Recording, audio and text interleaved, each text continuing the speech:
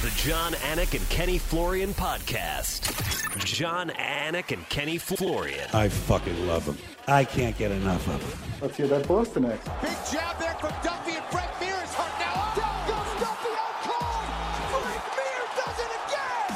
Rock'em sock'em robots here. Oh my goodness. Hyperbole. They're a couple of absolutely self-involved bullshit artists. Here are your hosts, John, Anik, and Kenny Florian. Oh, I got to get one more in the can before 2021 is a wrap. Good to have you with us. Tuesday, December 28th, 2021, episode 330. Sounds like a lot of the Anik and Florian podcast. You going to quit or you going to stay with me? Coming up on the 7-year anniversary, so hopefully you'll stick around. What a terrible T-shirt you're wearing today. What that? Oh, come on. Look at this thing. Dude, first of all, it is Tuesday, right? We're doing the podcast on a Tuesday. Typically, we do it on a Monday. I can't tell you how many messages and DMs I'm getting. Where's the podcast? We got to wait for the – I mean, listen, the fans are awesome, but we're getting it, guys. It will be up in a little bit. It'll be there, and it's here, and we're going to talk to strength and conditioning guru Juan Santana here coming up in a little bit. He's one of the coaches I work with here at the Institute of Human Performance, also head strength and conditioning coach for one welterweight contender, Gilbert Durino Burns. All right. So our award show is coming up on January 10th. We're going to rifle out the categories today. Knockout of the year. If you just want to eliminate the category, I'm okay with it. There were so many amazing knockouts, like a dozen of them, right? Like, how do you not nominate Dan Ige against Gavin Tucker? He's not getting any shine, you know? Chris Barnett, the spinning wheel kick against John Vellante, cutting room floor, you know? Ridiculous. So we're going to go through the categories, and we're also going to announce at this time the finalists for our internship sweepstakes in 2022. Drum roll, please. If you hear your name called right now, fascinating content, I'm sure, for the majority of our audience. If you hear your name called right now, that means that you are a finalist, and you will be charged with submitting a 45-second video to anikflorianpodcast@gmail.com. You can use WeTransfer. I truly don't care how you get us this video. You are a finalist. You submit a 45-second video. Only prerequisite is that it's your face and your name, and we will play them all back on the podcast. And with the help of the listenership, we will decide who our intern is for next year. As far as the intern's responsibilities, Ken Flo, I mean, I don't think they're coming to wax your Porsche in Charlotte, North Carolina. Oh, come on. Well, it's a non-paid internship. You will get a holiday bonus of some kind, whether it's cold, hard cash like Longo or just merchandise. This is a non-paid event. I should, maybe if you're, go ahead. I was hoping for car washes, like getting my clothes clean. You know, they gotta like clean my underwear and shit. That'd be good. Yeah. That'd be good. Yeah. No, this isn't like fraternity pledging. This is a resume builder, hopefully, for somebody. Fine. Intern, unpaid intern on the Anik and Florian podcast for 2022. You can earn a 1-year extension for 2023, incidentally, as well. But basically, you submit the video with your name and your face as to why you should be the guy. And as far as your real responsibilities, you're going to do the standings for Ken Flo and James Krause for the main event challenge. You're going to help Cody with some social media stuff, I'd imagine, as well. And, you better like Cody Marrow because he's going to be your right-hand man. All right, without further delay. Jake Pearlstein, Colin Shea, Will Berger, Dallas, I don't know your last name, Philip Howe, Jeff Wyrie, spelled Wairi, Mason Phillips, you're a finalist. Oscar Silva, welcome. Luke Connell, Jake Temsio, Nathan Vent, Michael Falkov, Hayden Boggs, Michael Alvarado, and Dustin Love. You are the finalists. To all of you females out there, where are you? Thanks for participating. But Jake, Colin, Will, Dallas, Philip, Jeff, Mason, Musker. Luke, we have to have like a 99% male listening rate. I mean, it's got to be. That's confirmed. Can Dallas be a girl, hopefully? I actually wanted to name one of my daughters Dallas. My wife was not having it. Hayden Boggs. I think Hayden Boggs is a man as well. So, but Jake Pearlstein, Colin Shea, Will Berger, Dallas, Philip Howe, Jeff Wyrie, Mason Phillips, Oscar Silva, Luke Connell, Jake Temsio, Nathan Vent, Michael Falkov, Hayden Boggs, Michael Alvarado, and Dustin Love are our finalists for our 2022 internship sweepstakes. Those videos coming to you sometime in January as the scintillating content continues here on the Anik and Florian podcast. Anything else on that, Ken Flo, before I move on to the awards? I think that's it. I'm excited. Excited to get my intern. There might be a little bit more money for the guy who gives me some more points against Kraus in 2022. All right. Yeah. Ken Flo's looking to rig the standings. I'm really curious what some of these videos are going to hold. Some of these people are probably like, damn it, I wish that wasn't a prerequisite, All right. So January 10th will be our award show after the dark week next week. So Rookie of the Year is a category. I think Patty Pimblett's going to get a lot of consideration there. Breakout Star of the Year doesn't have to be someone who made their debut in 2021. Rookie of the Year has to be. I'm seeing Bilal Muhammad get some consideration for Breakout Star of the Year. Not sure he's going to get my hardware, but wouldn't mind giving him a trophy of some kind. The Robert Follis Cornerman / Coach of the Year. I said on the airwaves earlier that I was going to give this award to Fernand Lopez. I think Trevor Whitman obviously is a name that deserves consideration. Raul Arvizu, right? Coach of Brandon Moreno, breaking through with a UFC champion. A lot of different options. I'd give it to Kraus, but he's my rival now, so I can't. Yeah, I can't give it to Kraus. Right. Yeah. I gave it to him last year. But again, a lot of people look at what Trevor Whitman has done with 2 defending champions and then Gaethje winning that eliminator, and they look solely at the stakes. And, Trevor Whitman is a tremendous mind. And certainly if I were ever to fight, he'd be one of the first people that I would call. But I don't always look at stakes, right? Like I gave James Krause my Coach of the Year last year, and to my knowledge, he didn't coach a UFC champion. I think it's okay to think outside the box. Mm-hmm. But as far as I'm concerned, Fernand Lopez, to whatever degree, found and built Francis Ngannou into a pretty good form before Eric Nixick and company took over. And Cyril Gane, So at some point, it's like Fernand Lopez can get a fucking trophy for the Anik and Florian podcast. That's what I'm saying. He also got 2 lottery tickets in that process. I won't know. It's like 2 giant Adonises show up in your gym. You're like, what are the odds? Well, quite literally, Ken. I mean, Francis showed up on his doorstep homeless, and he's like, "Hey, can I box?" And he's like, "You're 6'6", 240. How about you fight MMA?" Well, there you go. So he deserves a trophy for guiding him into MMA. That'd be like if LeBron James walked into your gym, you're like, "Hey, do you want to play basketball?"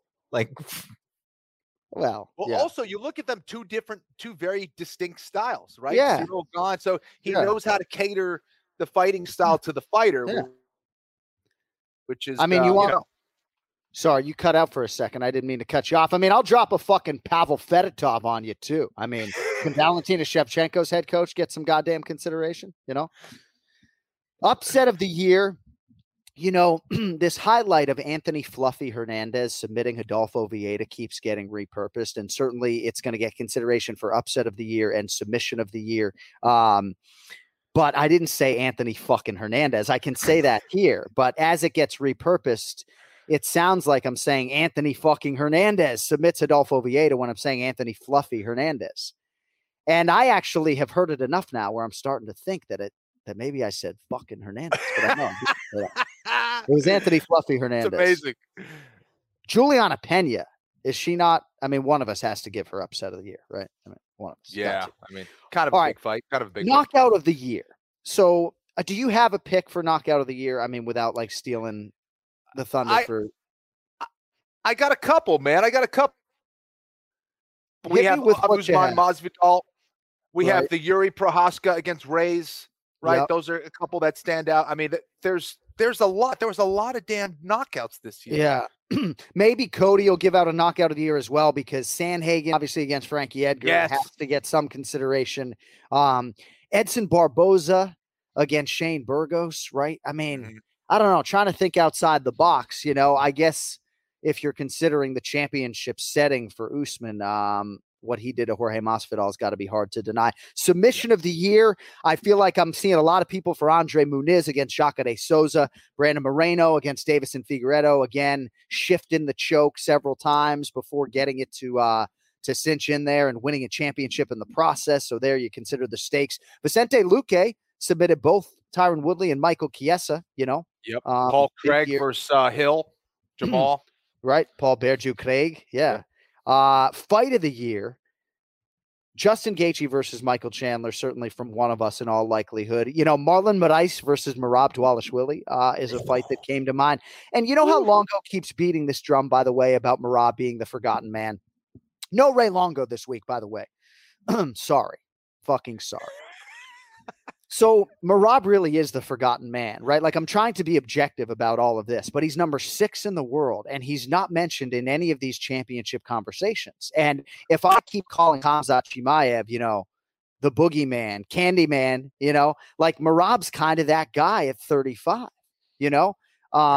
he's not the guy that anybody calls out. And I even think about my dear friend Dominic Cruz. It's like, okay, Cruzy, like, you want to move up to number 6? Like, how's it sound fighting Merab, and how much are you going to spar in advance of that? And what exactly are we doing to prepare for Merab? Like, he's this great outlier in that top 6. And I just, for all these guys having to get through that stylistic challenge, I think is something. But I guess that's neither here nor there. All right. The Adam Snacks Geller Male Fighter of the Year, named in honor of our late great friend, Adam Snacks Geller.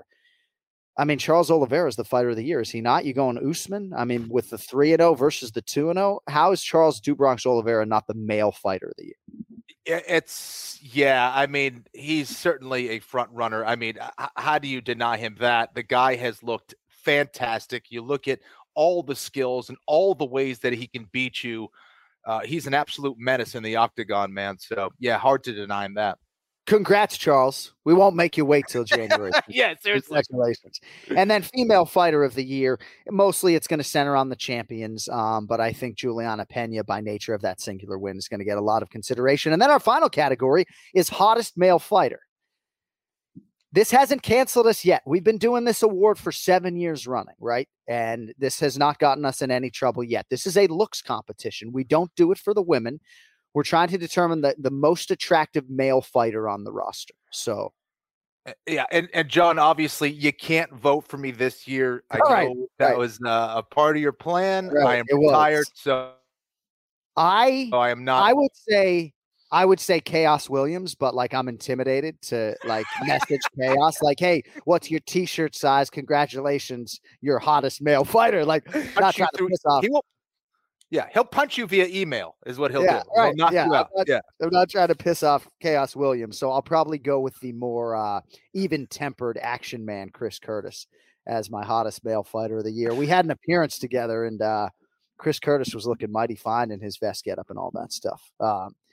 All right, today's episode of the Anik and Florian podcast is presented by Oddshark.com, the most reliable source for sports betting information with the latest odds, insight, and analysis on everything UFC. I would encourage you to check out Oddshark.com/UFC. Get everything you need to know before placing your bets on the upcoming fights in 2022. Oddshark Fight Center is up and running. Great resource for fans and the media as well. All the matchup information presented in a nice, logical way. Oddshark also gives you a compilation of all the odds from various sports books so you can compare prices, and their experts not only insightful, but they've been invested in mixed martial arts. They've been capping mixed martial arts for a long time. So check it out as you get ready for UFC 270 next month. Every click also supports the Anik and Florian podcast, Oddshark.com/UFC. Don't forget the second S. All right, now joining us on the guest line, founder and CEO of the Institute of Human Performance in Boca Raton, Florida, Ken Flo. I'm glad I'm not there right now. I can tell you that. And for a long time, this man, one of the United States' leading practitioners of functional fitness, the great JC Santana, is with us. Juan Carlos, good morning. Great to see your shiny face. How are you, sir? Good morning to both of you and everybody that's out there. It's a pleasure to be here. Well, it's nice to see you and not be out of breath, So if my research is accurate, you opened I.H.P 21 years ago. You've been working with athletes across all different sports for many, many decades. Who was the first MMA fighter that crossed your wake that you worked with? The American Top Team. The American Top Team. Yes, my intro obviously was with the first UFC, and I remember telling my son, I was like, one day I'm going to train those guys. And in 2000, they introduced me to Marcelo, Conan's brother. And we met and boom, we hit. And Jeff Munson, Hermes Franca, Thomas Dean, all those guys were part of that group. Pablo Popovich, just to name a few. Yeah. And it was a gladiator back. I'm not kidding you, man. Back when Marcelo used to come in, they had like 6 sessions a day, and he would come in with $20 bills. And if you were late, you were not getting a $20 bill. If you attended all 3, 4, whatever sessions, He would hand out $20 bills, and that's how they were making their money. Wow. Yeah. Well, you were not late today, so you'd still be in on the $20. So yeah, so many different directions we can go in this interview with you, and we're going to sort of hit the playback meter a little bit later and go back to Pride 34 in a little bit and talk about Jeff Munson. But in terms of modern day mixed martial arts training, and I know you work with athletes across all different sports, but what amazes me is how many different approaches there are when it comes to the elite athletes, right? And it's not just in terms of sparring, right? You have a guy like Dominic Cruz that has to spar every other minute. Max Holloway, arguably the best boxer in the UFC right now, doesn't spar at all. Why is it not more mainstream? And are all of these approaches in your mind okay? I mean, I think we're coming into an era where we're going to recognize the wear and tear that training causes, because we especially combat sports, we come from a world of where if we're not punished, if we're not hurt, almost if we're not injured coming into a fight, we haven't done enough work. And I've heard it. If you're not hurting, you haven't done enough work. Right. And the whole bit. I think as soon as MMA gets to be NFL, NBA money, they're going to start looking at fighters the way they look at people like Mayweather, for example. You can't go to Mayweather camp and beat up on Mayweather. Yeah, they'll take you out the back, and you ain't coming back in. So when these guys see themselves as Ferraris, they will no longer take themselves into the sand dunes. Okay, right. So in my opinion, the reason we're getting better, everybody wants to say it's training. I wish it was training. And yes, that is part of it. But the reason that we're getting better is because of what David Epstein calls the democratization of sports. More eyes on the sports. When you have more eyes on the sport, then what happens? More people are practicing the sport. When more people practice the sport, the number of participants go, and your genetic pool starts to rise, and then you get real athletes. Look at the first fighters that we had. I mean, they were holding on. They were bartenders. They were bouncers. They were pit fighters. You know, they were stomping on each other's heads. Look at go now 25, 30 years. Now you have the John Jones that could play probably various, certainly college sports, if not pro. You have the St. Pierre's. You got real athletes coming now. You know, so right. When you combine that genetic predisposition, you're getting the Ngannous. I mean, you think that body was built by training? Come on, bro. Right. You know, Kamaru Usman. It's not the training. It is the natural selection that occurs when you have a democratization of anything, more people participating. Now, that being said, we also have really good advents on nutritional products. The training, I think the training has done more damage, and I think we're going to have to back up on the training. There's no need, and I know that I'm going to disagree with a lot of strength coaches. There's no need for example, Gilbert Burns to be deadlifting 300 pounds, much less 400 pounds. Why? If he picks up somebody, he's going to pick up somebody that's in the 190 range. So why would a deadlift go maybe above 225, 200, 225? Why? There's no need. When I was working with Thiago Alves, constantly had a bad back when he was training with his other trainer. When he came back to I.H.P, I trained him. I was his first strength and conditioning coach when he was 19 when he came in. And then he left, and then he came back. He had back problems. And that's because he was deadlifting 400 and change. So I said, no, we're not doing that. And his back problems left immediately. Oh, my. I wonder why, you know? Cancel. So, you got to stop deadlifting 425 pounds, bro. Yeah, exactly. That was my issue. I'm curious, you know, you mentioned, you know, you watched MMA in the early days. What was it that intrigued you about the sport and why you said, hey, I want to train those guys, or I'm going to train those guys one day? Was it the potential that you saw in the sport, or the potential that you saw to help them, or what was it? It was everything, Kenny, because, you know, when I'm growing up with Bruce Lee. And not Bruce Lee, the Kung Fu, although I did Kung Fu, Boxilium Kung Fu, and all that. But it was his philosophy. You know, it was his Tao. It was when he analyzed all the sports and started looking at weaknesses, all right? And you would see no eye gouging, no shin raking as a weakness. I'm going, this guy's not thinking traditional. This guy's thinking really martial arts to the pure sense, not any one discipline. So I always loved martial arts, and I love that Jeet Kune Do, everything goes. So as soon as I saw that, man, it was advertised like 2 months before. I was like a kid in Christmas night, Christmas Eve night. I was like, I can't wait till tomorrow to see the red bike, you know? And when I saw it, I was seeing it with Rio. Rio was like, I think he was 2 years old. All right. And I see it, and my wife is next to me, and the sumo wrestler gets drop kicked, and the tooth, PIRM, goes out. And she stands up. She goes, "Oh my God!" And Rio's going, "Ah!" I'm going, "This is when it's getting good now."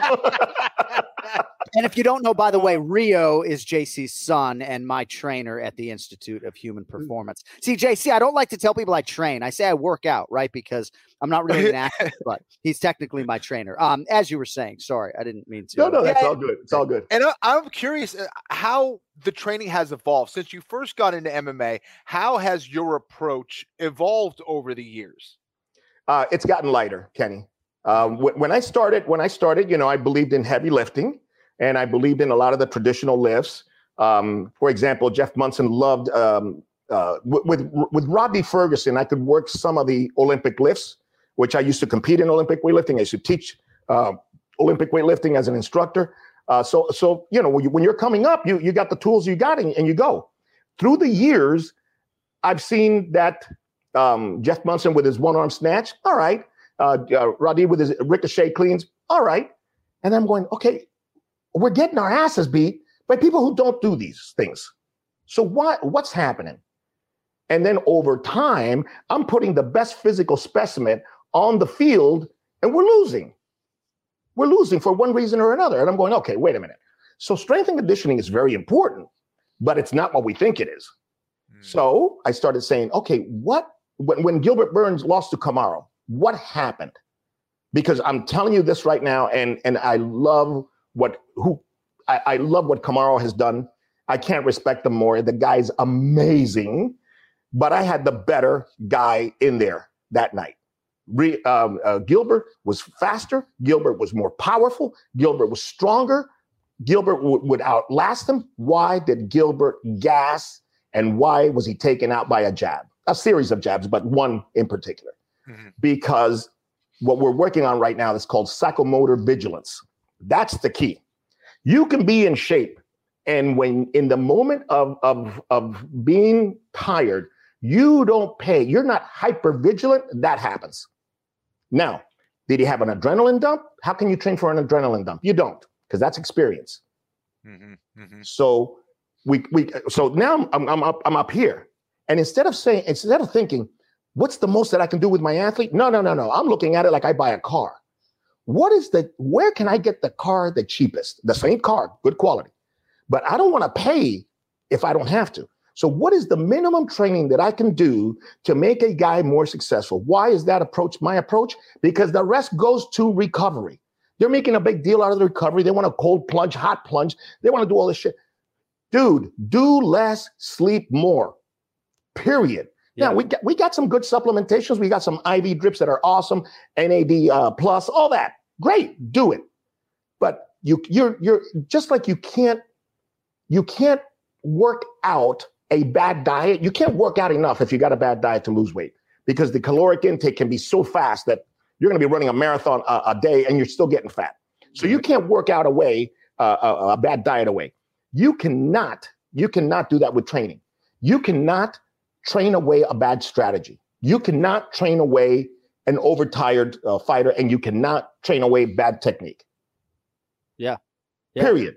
So spend more time training. Spend more time with drills, not live drills. Then you can go live drills, but drills.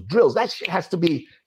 You cannot be missing an arm bar, because those chances don't come around. 4 times around. You get a triangle. There's no excuse to miss that. You got to work on that. Yeah. You got to work on that. First person I ever heard say drillers make killers was Kenny Florian in 2007.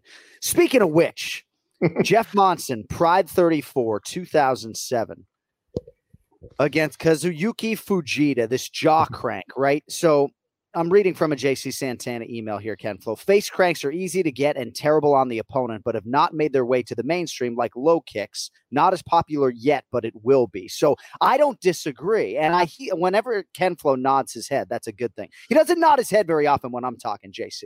No, but seriously, like, why aren't people face cranking more now? Like, why are they going to be face cranking more in 12 to 18 months than they are right now? As soon as just like the low kicks. I've been talking about low kicks since 2000 because I was a short Muay Thai fighter, very short. I was a 160 pounder and I'm 5'9" with a 69-inch reach. There's no friggin' way that I'm getting in on these 6'2" guys. It's like, no way. Right. So the only way I could soccer kick their calves. So I could lean back, come in, and since I have a little experience with judo, I have that judo timing, that misstep, that pop, and that counter step that puts somebody on a single leg. So I have that. So I'm teaching that low kick to Munson, and of course Munson's got 2 left feet. He ain't gonna do no low kick. Right. And Radi's there. He picks it up, and the rest is history. But anyways, it just takes 1 or 2 guys to get it, and then it becomes a thing. The face crank hasn't become a thing. And this is my stuff. This is what I spend time thinking. The orbital bone is extremely, extremely sharp. Right here, bro, this is like a blade. Everybody will give you their face. Everybody will give you their nose. Everybody will give you their mouth. Okay. When we went against Fujita, I said, Jeff, you're going to get his back. The only problem is you're not going to get a chokehold because the guy's got no neck. So if you got no neck, what are you going to put a chokehold on? I said, grab his jaw, secure it right in here. And we have these things called gable lock pull-ups where we put one of our power slings, we put a hand across here and we do pull-ups this way. And for me to put that in Jeff's head, I said, let me explain to you what this is like. Put your head sideways on a bench. Then I'm going to put an Eric's pad on you. And then I'm going to load up one of these bars with 225 and gently place it on your head. Okay. That is what one of your chokes feels like. You want to sign up for that? Right. And he got it. Right. He went. I do weigh 237. I am pulling myself multiple times. I can do 20-second holds. I go, if you do that to a human skull, I'm telling you right now, you will bust it like a pimple. Yeah. Well, and okay. And he got him. And Kenny, he did. And Kenny always fought with bad intentions. Everybody sees Kenny now as this right? Nasty prick in his prime. My boy, I love it. One of the most decorated, not just submission artists in UFC history, but rear naked choke artists in UFC history. So Ken Flo, I got to know what you think about all of this, right? And I'm smiling, John. I'm smiling because, first of all, I had a couple strength conditioning coaches during my career, and they were both influenced by a lot of the exercises that JC Santana used to talk about and teach. And I remember doing not only the pulls, but I used to do the holds as well. I would hold my body up in the air and I had to hold it during my circuits. So no, I mean, again, what's interesting to me, John, is that here's a guy from a strength conditioning background, but he actually thinks like a martial artist first, then applies the strength conditioning, which I think is very rare because a lot of people come into the game. If you're a boxing coach, if you're a wrestling coach, if you're a jiu-jitsu coach, we come in with our biases and we go, well, the answer is always going to be jiu-jitsu from a jiu-jitsu coach. And the answer is always going to be, Muay Thai from a Muay Thai coach. If you have a wrench all the time, the answer is always the wrench. But you have to think out of the box and you have to think logically and you have to think like a martial artist. I think that's what makes JC different than a lot of the other guys out there. That's absolutely correct. That's why I'm a good swim coach. I got swim. One of our guys that trains out of Cincinnati just won the gold medal in the 200 IM, Carson. And what we do is, for example, we'll do a Versa climber run and we'll put his race in front of him. And he's got to go world record pace and he's got to visualize it while he's watching it. And we're trying to think outside the box to put somebody in the event. So all I got to do is get you tired. We call that a pre-fatigue. And then put you in the event with psychomotor vigilance. You got to be hyper vigilant. You got to be living the event. And I am confident about this. That is equivalent to practice. Yeah. That is equivalent to practice. Ken Flo spent so many hours on the Versa Climber back in the day. I wonder, like, when you say Versa Climber, if he was hooked up to a heart monitor, if he like I'm sweating already. I'm sweating already. Yeah. Thanks. Yeah. JC Santana from the Institute of Human Performance joining us here on the Anik and Florian podcast. So your highest profile UFC fighter right now, of course, Gilbert Durinho Burns, who made the introduction for me with you guys, and I thank him every day for it. Excuse me. So he hasn't fought since the win over Stephen Wonderboy Thompson about 6 months ago. Maintenance training versus actually being in camp. I know you see him less, obviously, when he is not in training camp. What's happening when Gilbert is not actively training for an opponent and a date? Maintenance. So, for example, let's say that we have our favorite exercises that we do, like the holds and things like that, like the clinch curls and all of those. And we just have him do those at normal weight, okay? A couple of sets. And if you look at the training sessions, you go, "That's it?" I'm going, "Yeah, that's it. What are we doing? We got to improve." No, you don't have to improve. Everybody wants to break through plateaus, John. Everybody wants to break through plateaus. You don't break through plateaus, man. Plateaus are an indication that you have hit your genetic bandwidth. If you don't stay in your genetic bandwidth, I guarantee you either end up, you will overtrain, but you might even worse, you might end up with artificial joints 10 years from now. So the whole thing is you got to stay inside of the genetic bandwidth. Once you hit plateau, that's a physical indication that you've hit your maximum. Okay, why are we breaking plateaus on benches, squats, and all this? Why? Right. It's like showing up with $120,000 for an $80,000 car. Right. So is there more of a quitter in my genetic bandwidth than Kenny's, for example? I'm telling you this. I'm telling you this right now. We think of genetics in terms of hair, skin color, height. We have more intergenetic variability inside than we do outside. So you think people are different outside? You should see one person inside. Right. Everything, aptitude, humor, discipline, organization, all of those are genetic. Can they be moved? Yes, there's a genetic bandwidth that you can move people in. But you're not going to go past the genetic bandwidth unless you're using steroids or unless you're going to pay that price of artificial joints and overtraining. All right. So maybe I should think about steroids, but we'll talk about that off the air, JC. All right.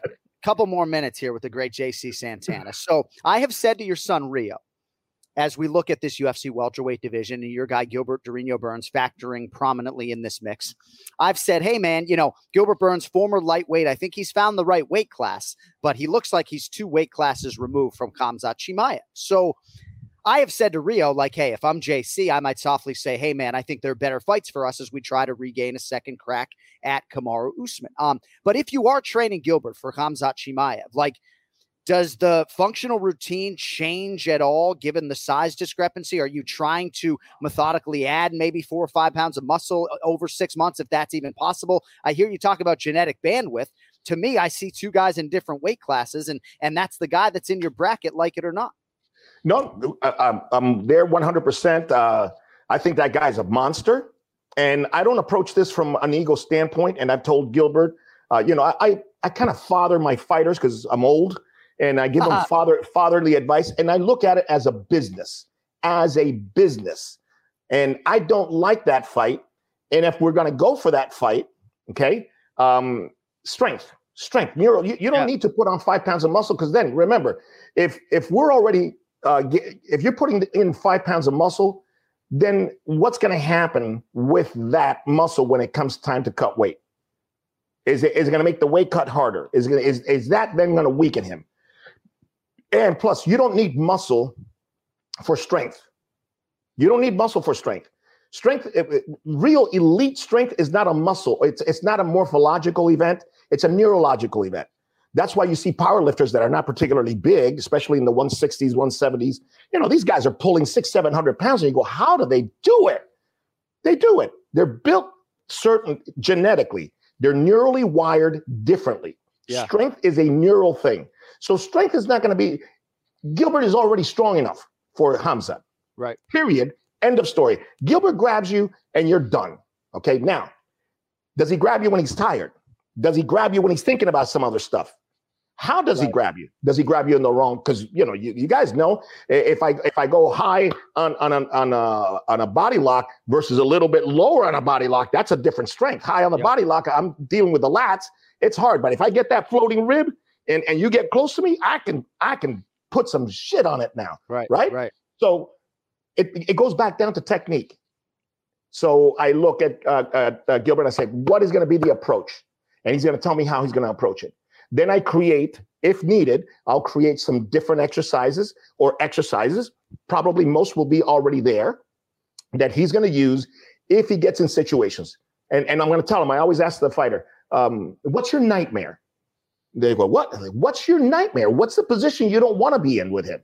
And we work that position because you got to, we got to make sure that if we get into a bad situation, we're there. We can get out of it. So I don't know if much would change. I think Gilbert has enough strength. My thing would be conditioning, and even that has a top. Right. Even that has a top. So yeah, so that's a good answer.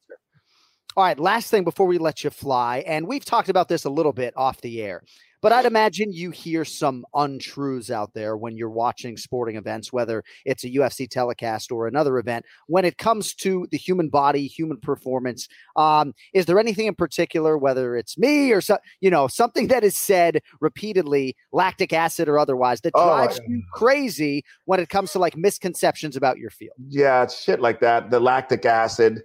The buildup of lactic acid. He's got to get rid of the lactic acid. They're measuring. It's like, guys, lactic acid doesn't exist in the human body. Okay, let's start with that one. All right, lactic acid doesn't exist. It's HLA, and as soon as it's produced, it disassociates into hydrogen and lactate. Hydrogen, makes the blood acidic. That can kill you. Lactate, nothing. All right, so. And you don't have to get rid of it. The body processes it like normal. It's like trying to tell me that you got to extract the oxygen from the air in some deliberate manner. No, you just breathe the air, and the 21% oxygen that's there will do its shit. You don't have to worry about anything. It's in there, right? Well, the lactic acid, don't worry about the lactic acid. Now, with that being said, with your training, all right, what we're trying to do is buffer hydrogen. And triathletes have solutions, that are basic, all right, that they can what do you call it? Sodium citrate, for example, all right, that can help you buffer hydrogen. Right. And there's some discussion in the scientific world if you can increase your stores of bicarbonate through training. But that, I don't get too much into the geeky stuff, Right. I kind of keep it here where we can talk and where we can work with. So that kind of stuff. You'll never hear me drop a lactic acid. I think there was actually some sodium citrate in my Gatorade this morning, by the way. There you go. All right. Hey, on social media, you can find him at JC Santana, I.H.P. Juan Carlos, can't thank you enough for your time and your insight. We got to figure out a way to get you on the air more frequently. I'll see you later this week so I can push that stupid fucking sled in front of your face, and we'll see how that goes, Yeah, that tank. Wait, you be thankful for that tank, because if it wasn't for that tank, you'd be behind my truck.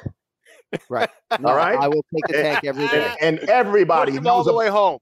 Everybody knows about that truck pull around I.H.P 5 times. Everybody, Roddy, Ferguson, Jeff Munson, Luis Arias, all those guys have pushed that. So be thankful for that little tank.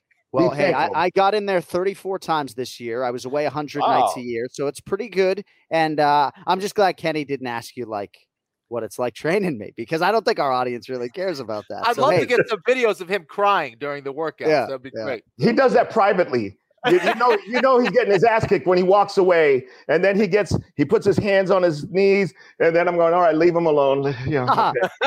Yeah. Good stuff. Hey, much love, brother. I'll see you in a couple days. Thank you for the time. We'll talk soon. Thank you. Nice to see you, Kenny. Good to see you. All right. There he is, Juan Carlos Santana, with us here on the Anik and Florian podcast. Very interesting stuff there. Very interesting stuff.